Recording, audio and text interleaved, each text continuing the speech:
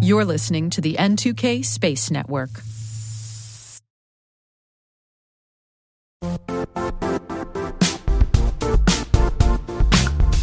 Don't struggle to align your organization's cybersecurity with business risk. Get the only solution that goes beyond reacting to threats with vulnerability and risk monitoring. You need the next evolution of MDR, and only Critical Start delivers it. Critical Start doesn't just monitor and respond to threats.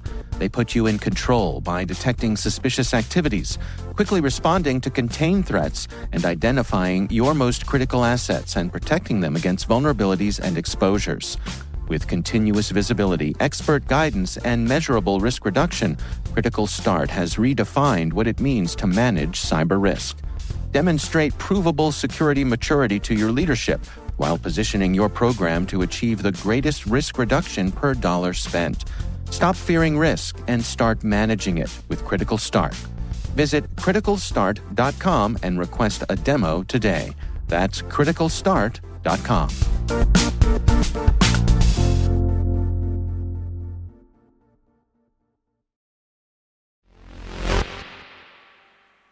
Some nice news for a Friday with a great headline from NASA. Partners extend International Space Station for benefit of humanity. Yep, after more than 22 years on low Earth orbit, the ISS mission extension has even more of the support it needs. Russia has now confirmed that they'll continue supporting the ISS through 2028, and the US, Japan, Canada, and participating ESA countries have all already affirmed their support as well through 2030. T-minus 20 seconds to LOS speed rest. Go for deploy. Roger roll. Today is April 28th, 2023. I'm Maria Varmazis, and this is T-minus.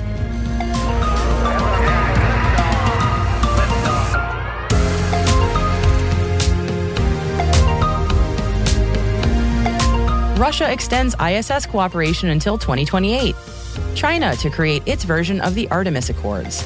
JPL engineers extend the life of Voyager 2 yet again, and more. Our featured interview today is with friend of the show, Christina Korp, the astronaut wrangler, on her organization Space for a Better World and her efforts to inspire and educate people from all ages and walks of life about the ways that space technology can help save our planet. You really don't want to miss it, so definitely stick around.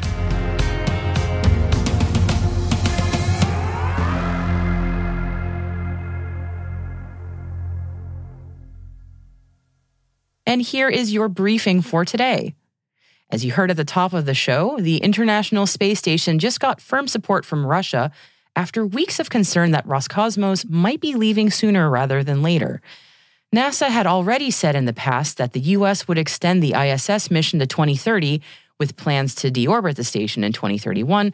That hasn't changed. It's Russia's formal statement of support through 2028 that's the news here. And it's what everyone's sort of been holding their breath about, especially when previously Yuri Borisov, Director General of Roscosmos, had indicated that Russia might be leaving by 2024. So this news means that the ISS will stay quite busy through 2028, and even after Roscosmos departs, the US, Japan, Canada, and various ESA countries will maintain their support through 2030. Roscosmos' Yuri Borisov sent a letter to fellow ISS partners to let them know the good news, and here's a rough translation. I hereby inform you that the government of the Russian Federation has approved the extension of Russia's participation in the International Space Station program until 2028. The ISS program is the largest and most successful international space project, and I am glad that such a unique laboratory will continue its work and contribute to the realization of the most daring ideas of mankind in space exploration. The ISS has been the place for microgravity science experiments, over 3,300 of them so far by NASA's count. All those experiments have been for all manner of scientific disciplines since the ISS launched in 1998.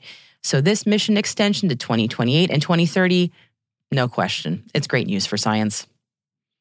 And speaking of international collaboration, the China National Space Administration has announced it's forming a group to coordinate work on the International Lunar Research Station that it is spearheading.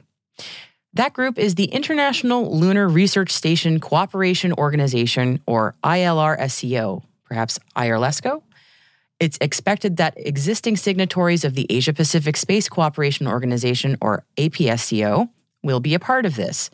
So that would include China, Bangladesh, Iran, Mongolia, Pakistan, Peru, and Thailand. And a number of other countries have also indicated interest in some capacity, including Russia, Argentina, Venezuela, the United Arab Emirates, and Brazil.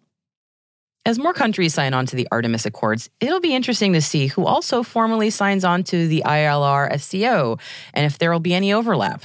And we'll know soon enough, as China is expecting initial signatories by or before June. And they want to be clear, the ILR-SCO is open to everybody, says Wu Wei-ren, Director General of Deep Space Exploration Lab, or DCEL. Says Wu, "We welcome the participation of developed countries such as the United States and European countries. We also hope that BRICS countries and some underdeveloped African countries will join us." Spanish satellite firm Satlantis has purchased majority shares in a University of Cambridge commercial offshoot called SuperSharp. Satlantis provides Earth observation satellites and saw SuperSharp's foldable thermal infrared telescope for Earth imaging as an opportunity to expand the company into the thermal imaging market. SuperSharp will remain independent as part of the deal. UK startup SpaceForge has signed a memorandum of understanding with Australia's Southern Launch, which could see the space manufacturing company launch and return spacecraft from Coonabarabran Test Range. Southern Launch says the location of the test range provides SpaceForge an ideal target as a re-entry point for its Forge Star satellite. Spacecraft manufacturing company Apex has announced a contract with Astra Space to supply their vehicles with engines. Apex recently came out of stealth mode, and the company's CTO, Max Benassi, was previously the director of engineering at Astra. Astra's engines will support Apex's electric propulsion package for the Ares vehicle. Space News is reporting that Raytheon's space sector president, David Broadbent, is looking to change the company's approach to the military satellite market. Last month, Raytheon was awarded $250 million to build 7 missile detection satellites for the U.S. Space Development Agency.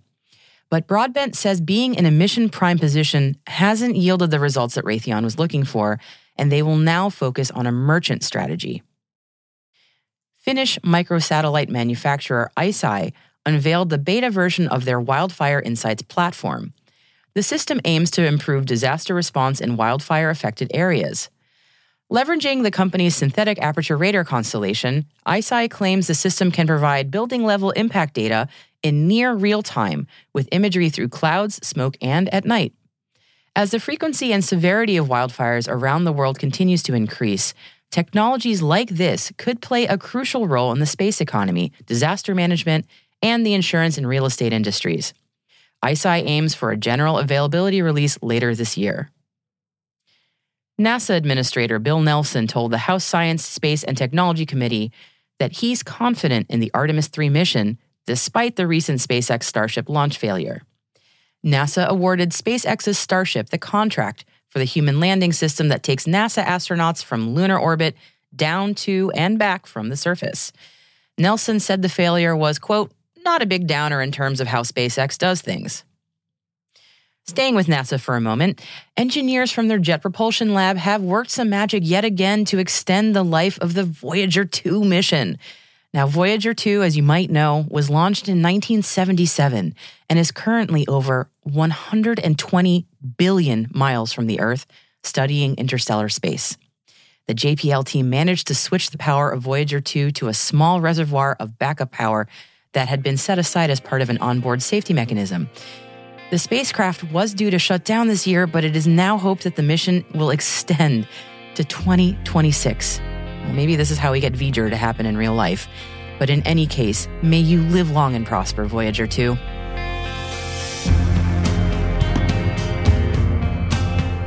And that's it for our briefing today. Make sure you check out our website, space.n2k.com, for all our show notes and the links in our selected reading section.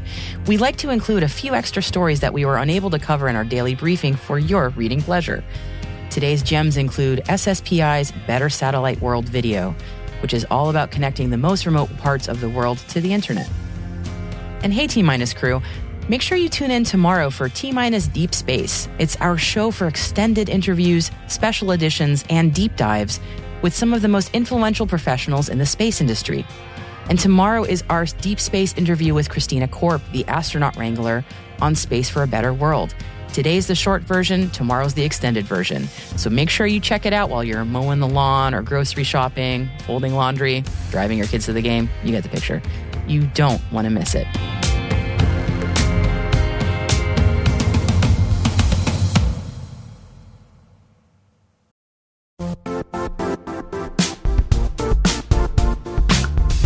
The IT world used to be simpler. You only had to secure and manage environments that you controlled. Then came new technologies and new ways to work. Now, employees, apps, and networks are everywhere. This means poor visibility, security gaps, and added risk. That's why Cloudflare created the first-ever connectivity cloud. Visit cloudflare.com to protect your business everywhere you do business.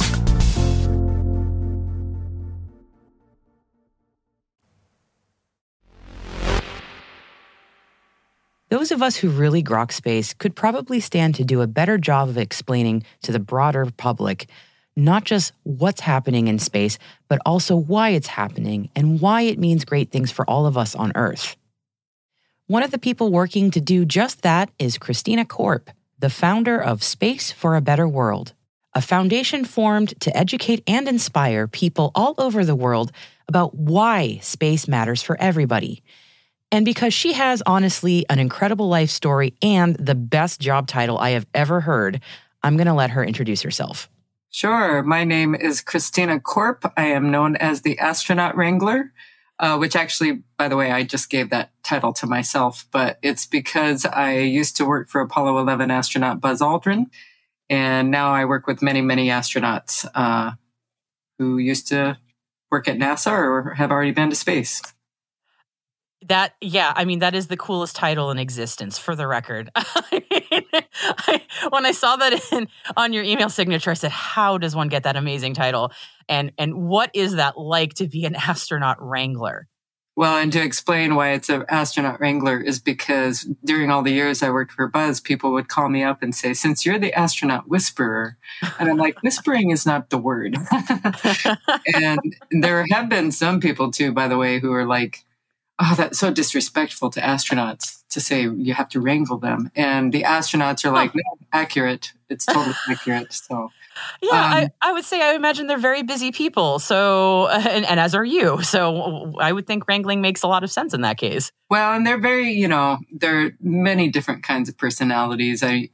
Just like anybody, astronauts come in many, many different molds. And so, and look, they're all accomplished people and they're all very confident people. So, they're often experts in their own world, their own field or whatever, but I know what I'm doing when it comes to what I'm trying to help them with. And so, sometimes there's a little bit of wrangling, but for the most part, I try really hard to work with the astronauts that I think are really good people who have a shared purpose with what I try to do through my foundation. For people who don't know me, it's helpful to know that I came from the music world. And I just kind of had this crazy rock star lifestyle of singing in front of 200,000 people in live concerts. And also recording, and that was my life. And then I wanted a quiet, boring life for a little while because I had this total rock star lifestyle. And I went to work for Buzz Aldrin. I answered an ad in the Hollywood Reporter, and it was one of these things where I had no idea what was going on in space. I just was looking for a job that I thought was going to be a good, more quiet, simple job compared to what I had been doing. And I had no idea what I was getting myself into. And it opened me up into this whole world of space and hanging out with Apollo astronauts. And so it's not a conventional avenue to space. As the 40th anniversary of Apollo 11 came up, because I started with him in January of 2008. And 2009 was the 40th anniversary of Apollo 11. And things really started ramping up to celebrate that anniversary. And that's when I started thinking, well, maybe I have an opportunity here to bring my entertainment skills to try to amplify his vision, but in a way that people like me could understand it. And so that's kind of what has led me down this path now in my own, new mission, so to speak, of how I married the entertainment side of me along with the space world now. That is a fascinating story. And I think it's so important that people understand that every path into a career does not have to be this linear thing, that no experience is ever wasted and we can bring our full selves to the table. And I love that you've got Space for a Better World, your foundation, where you're doing that. You're bringing all these facets of your experience together. Can you talk a little bit about what your foundation is, what it does? Yeah. So I came up with the tagline of connecting the space curious to the space serious, because I came from the world of the space curious, but then I got, then I entered this world of the deep space serious, of dealing with, guys who walked on the moon, but also space agencies and heads of aerospace companies and just really major decision makers in space. And so, and then aside from that, always hearing moon landing memories, being with guys who walked on the moon, I became the keeper of the moon landing memories. I just heard thousands of them, and realizing, wow, I have a responsibility here. I'm in a unique position of hearing these stories that for the guys was just their reality. But then I realized, wow, this is people pouring out their hearts and souls about what the first moon landing especially meant to them and how it kind of lit this spark within them of believing they could do something that they didn't think was possible for themselves before. So that's really what kind of has led me to Space for a Better World. So it's a combination of doing outreach to inspire young people and people from a lot of different backgrounds to believe that there's a place for them in space. And I'm living proof of that, having come from where I came from. But then also realizing I have maybe an opportunity to educate even people who are big decision makers for companies or even in countries. That's something that I realized when I went to the World Economic Forum in 2019 and again in 2020, just before the pandemic, is how little a lot of those decision makers who say they want to save our planet know is at their disposal through space, like that there are tools here that are really valuable to help some of the world's biggest problems. And I really feel that space is the place for those solutions. So that's what I'm trying to do, is help educate people and create content and do outreach and speak about it whenever I have a chance. I feel like historically we've done, those of us who are enthusiasts or work in the industry in any capacity, we haven't done a great job at sort of selling, for lack of a better term, why going to space matters. Why have we not done as good a job as maybe we should be doing? What's interesting is I just was talking earlier with Nicole Stott, the NASA astronaut who I work closely with and is a major partner in purpose with me on Space for a Better World.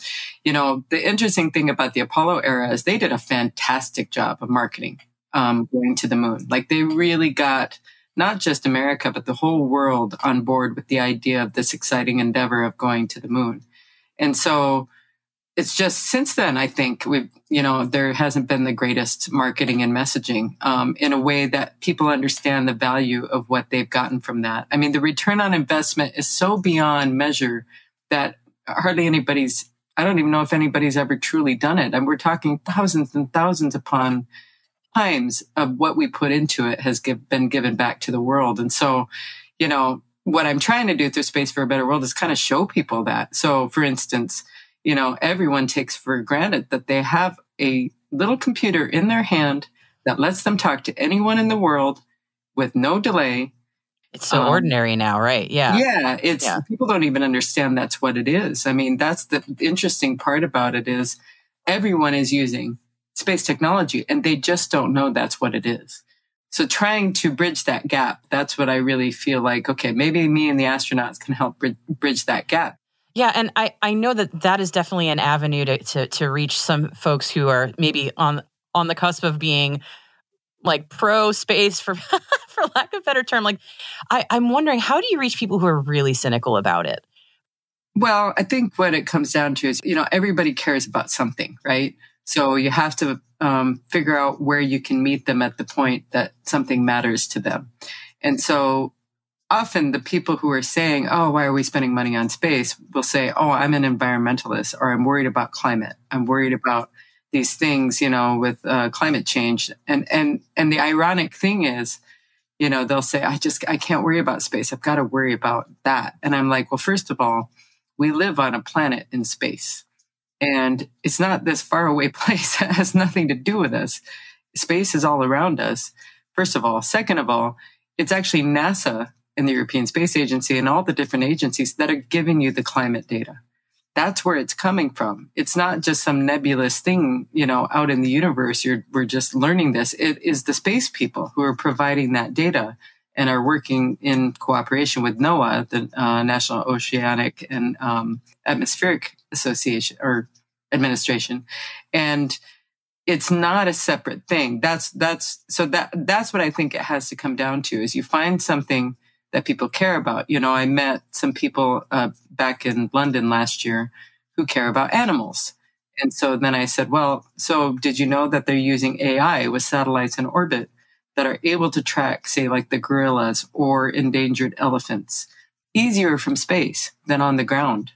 Because it's easier to police the poaching efforts or keep track of the animals using AI in orbit than it is with just people driving around on the ground. So that's where I think if you can meet them at the place about the thing that they care about and show them how space can help that particular thing, that's where I feel like I'm starting to get more people to understand the value or at least not be opposed to it. And this was just about half of my conversation with Christina. You can hear the whole thing tomorrow on our special edition called Deep Space. And trust me, you want to hear the whole thing.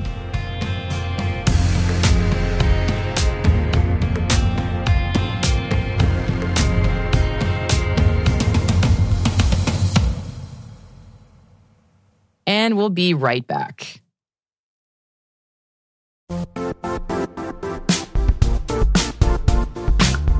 And now, a word from our sponsor, Zscaler, the leader in cloud security.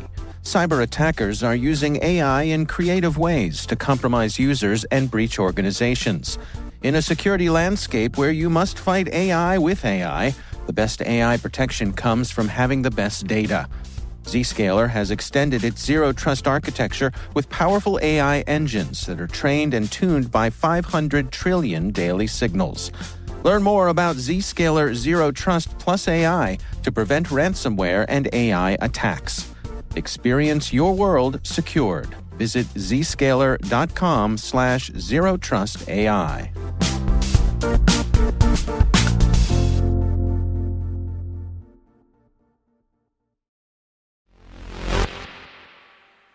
And welcome back for our Friday story. We're talking black holes, everybody. Now, if you've ever had to present to students about space, then you know that they are all obsessed with black holes. And who wouldn't be, right? They're really cool, especially since NASA released the first image of one in 2019. Now, a new image of a supermassive black hole has been obtained using 16 telescopes at various locations on Earth. A black hole, as you might know, is a region of space-time where gravity is so strong that nothing, not even light or other electromagnetic waves, have enough energy to escape its event horizon. So it comes as no surprise that this new image shows violent activity going on in the region. The black hole pictured resides at the center of a relatively nearby galaxy called Messier 87. It's a mere 54 million light years from Earth. Go and check out the image in the link under our selected reading. It is super cool.